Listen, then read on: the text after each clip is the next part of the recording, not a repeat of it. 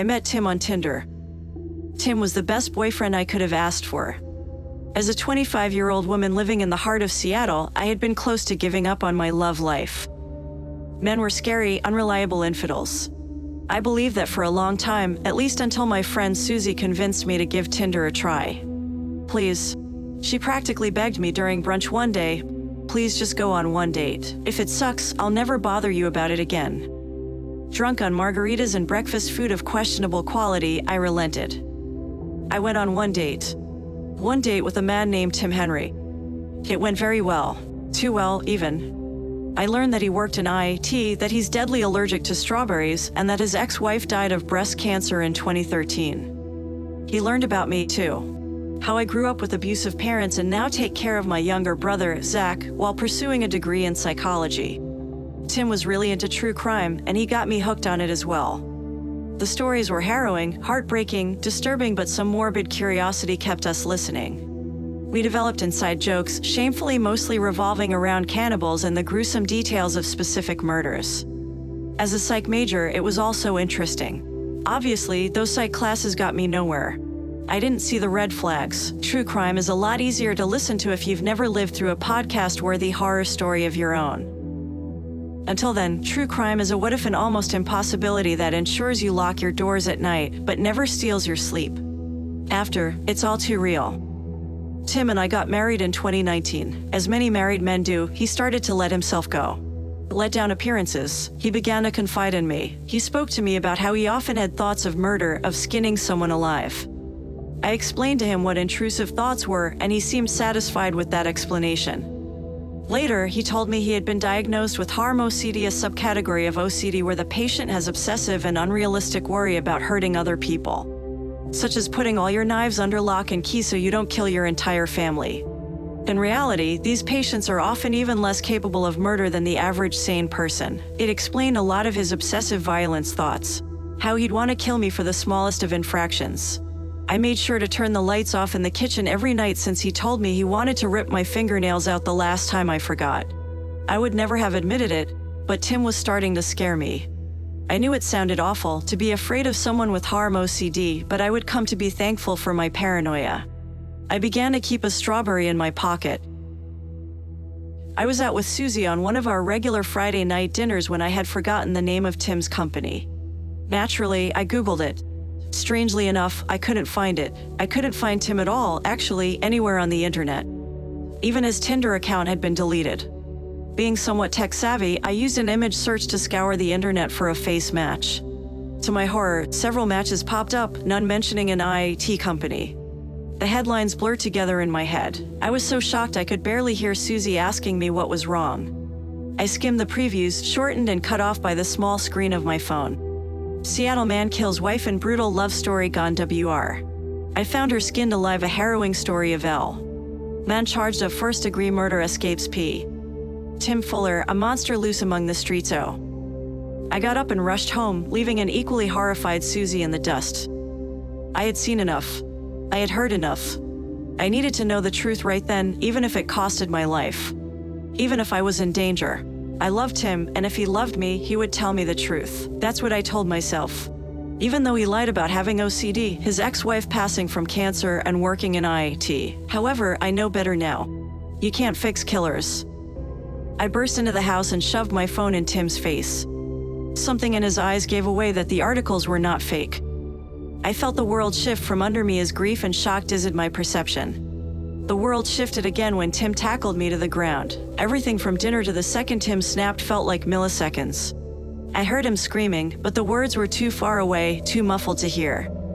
Something warm spread over the back of my skull. Spots danced over my vision. My body felt cold and sensationless. I felt like a corpse long before my death.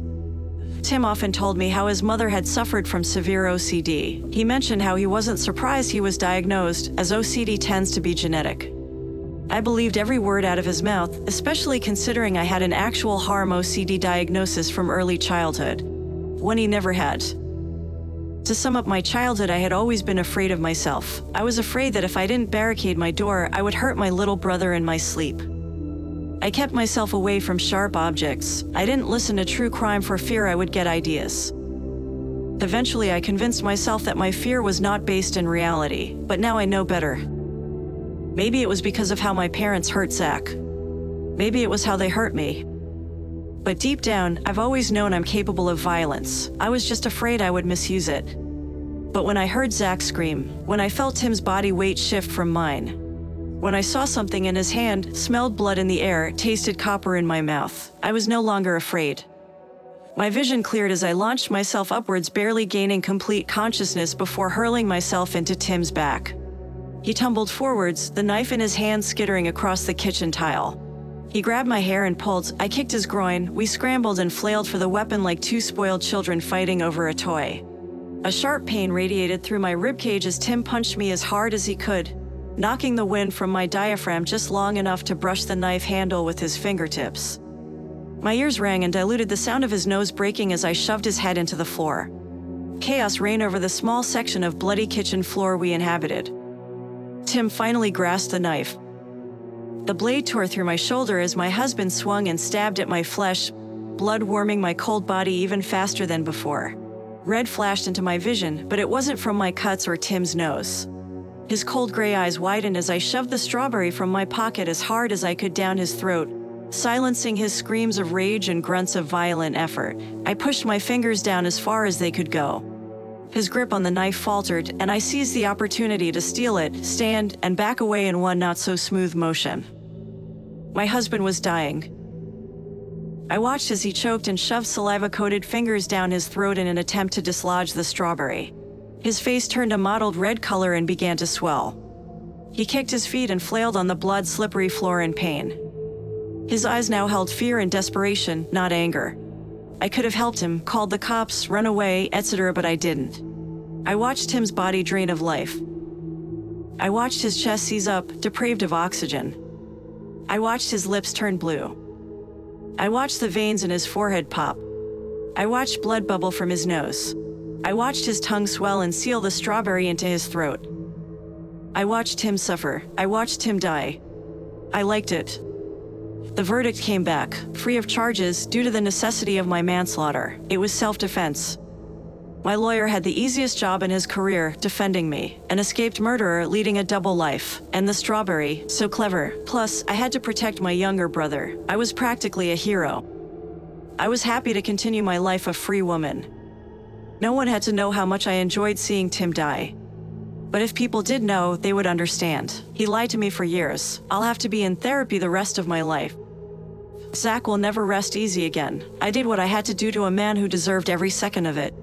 With therapy, I came to understand that. A few years after the incident, my therapist recommended I start seeing men again. I had recently become open to the idea. After all, the situation with Tim was such a rarity, it would be shocking for it to happen again, unless I was actively seeking out escaped convicts. Even after the years of therapy, something nagged at me. I liked watching Tim die. I got to watch the life go out of his eyes. I got to live out my obsessions.